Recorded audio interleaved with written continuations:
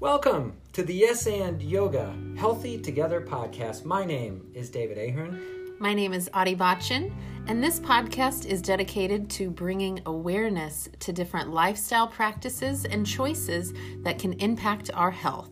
You know, the thing I want people most to know is we want to help you. We're here to help you. If we trigger you, hey, get over it, because sometimes you have to get triggered to get healthy. Today we're going to be talking about the major milestones of the modern diet and the lifestyles that go with that. What would you like to... Yes, and I'll include too how each one of these directly affect our health, because I feel like it's important to have a context of what's happened historically, so then moving forward we can make more informed decisions, especially knowing that we have diseases of civilization, which is something our ancestors never faced. Whoa, diseases of civilization. Let's talk about that. What does that mean? Yes, it's all the diseases that modern civilizations face now that we never really did before, like cancer, obesity, heart disease, even diabetes. Yeah, a lot of these things, it's plaguing. You can see it around us, all around us, and that's why I think it's important to discuss these things. Agreed. We don't have to fear anything. You know, let's look more into how do we get into our current health predicament? So the first major milestone is the agricultural revolution. And this is when we really started to see a change in the way humans had lived, and primarily with the hunter-gatherer lifestyle. Yeah, a hunter-gatherer. Explain a little bit what that is. That's where humans would wander around and just find food as they go. The agricultural revolution is where we began to see an increased reliance on farmed food, like crops and domesticated animals. So we switched from walking around and eating whatever was available to now we're staying in one place and food is readily available. Yes, that's right. And there's actually more to it than just that. Well, you know, everything has its ups. There's also the downside to consider. And so this too is when we notably see a lack of nutrients in our food and the quality of even the soil diminishing.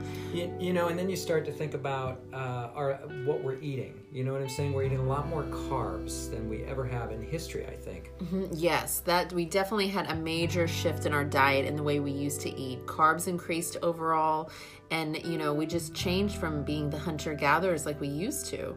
So, but it's important too that with farming practices, there are more sustainable ways to do it. You know, different practices like land management that was used by indigenous groups. And that way we can help the environment and still receive all the nutrients from the foods. You know, and this is such a big topic that we're going to get much deeper into that, into a future episode. But I do have to ask, what's the next milestone that's impacted the modern diet? The introduction of refined sugar. Oh, that sweet, addictive white substance. Oh, I can't get enough of it. Yes. So when this was first introduced in the 1600s, it was considered a luxury and mainly enjoyed by the wealthy. And now as the production grew cheaper, it began to be consumed by more people just from all walks of life. So we went from having a few pounds of sugar a year to now eating anywhere from 150, 200 pounds. You know, and you can see, I mean, that increase in pounds is pretty significant. It's easy to see why some diseases are starting to manifest now. Yes, sugar is definitely known to cause obesity and diabetes. Its biological effects are harmful to people, and yet it's still heavily promoted and encouraged in our society. Yeah, you know, and here's the thing, it is, you know, the old saying, a moment on the lips, a lifetime on the hips. It's even more important than that, because even though it's really, really sweet to the taste buds, you may want to think twice before you eat a lot of sugar. Don't you agree? Oh, definitely. Another milestone to look at and to really impact how we live, work, eat, it was the Industrial Revolution. The rise of cities, my favorite. Yes, and even the introduction of factories and machines that replaced human work. You know, there's less physical work for people now, too. Mm-hmm. And we also started to see the introduction of chemicals and new toxins in the environment from these cities. You know, and it's obviously that is one of the factors leading to the ill health that's so prevalent. Yes, and it goes right into the next milestone, which is the rise of processed foods. Hold on. Hold the phone. You're trying to tell me that an Oreo cookie isn't natural? I know, it's not. And there's even a few companies out there that have even designed foods to even be hyper palatable, hyper addictive. And this is where we can get people hooked on certain foods like a drug. You crave it and, then other things don't even taste as good. And the thing is people will try to stop and then they, of course, have trouble. Exactly. And that's where food can truly be addicting and really make it challenging to stop or even limit the amount. Now, the next milestone, this may surprise some people. Yes, this is definitely the one that had the most dramatic effect on our modern food supply, and it's the chemical revolution, which happened as a result of World War II. So we created food rations that were lighter and lasted longer. Scientific experiments like goldfish crackers, granola bars, juice pouches, frankenfoods. These are foods that are like they're made in a laboratory. Yes, these product inventions, because they're more creations, they're what leave the body hungry for nutrients.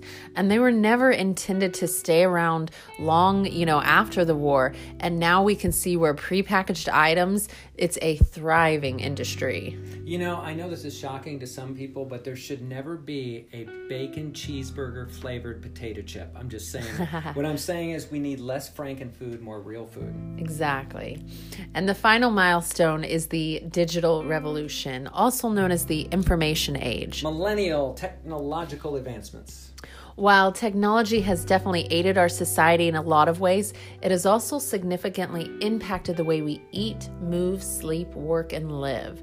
We consume way more digital media, and our time outside and physical activity is significantly less. So we start moving less, we have less daylight, less daylight, so much more screen time. You can start to see the connection of what could be causing a lot of these problems. Yes, and the increased exposure to even blue light is now being linked back to our sleep quality, or really the lack of it. Even poor posture from sitting in front of, the computer, sitting at home on your TV, on the couch, that even affects the way our bodies digest food and absorb nutrients. Yeah, I'm standing right here. I get it on the poor posture. I've been working on that. But let's talk about poor digestion, because this is also important. So there is a correlation between poor posture and poor digestion. And so it's all the more reason to move your body with yoga or even gentle stretches to offset, extended time sitting in front of screens. I think that's good advice. So, do you have any parting thoughts? Yes. Our bodies are filled with an innate wisdom. And if we can just pause for a moment before we take that bite of cake or French fry or whatever it is in front of us, and just really consider what are we putting into our bodies. By feeding ourselves nourishing foods, it can really help us to reconnect to our own inner wisdom, and then we know what's healthy and best for us. Even if it's one small change or you need to start again, that's okay. Every step adds up and helps to move us in a positive direction. Take your power back. Eat, move, and live in ways that honor your health and vitality. I don't think I could have said it any better. That's all the time we have for today. Thanks for listening and learning with us. See you next time.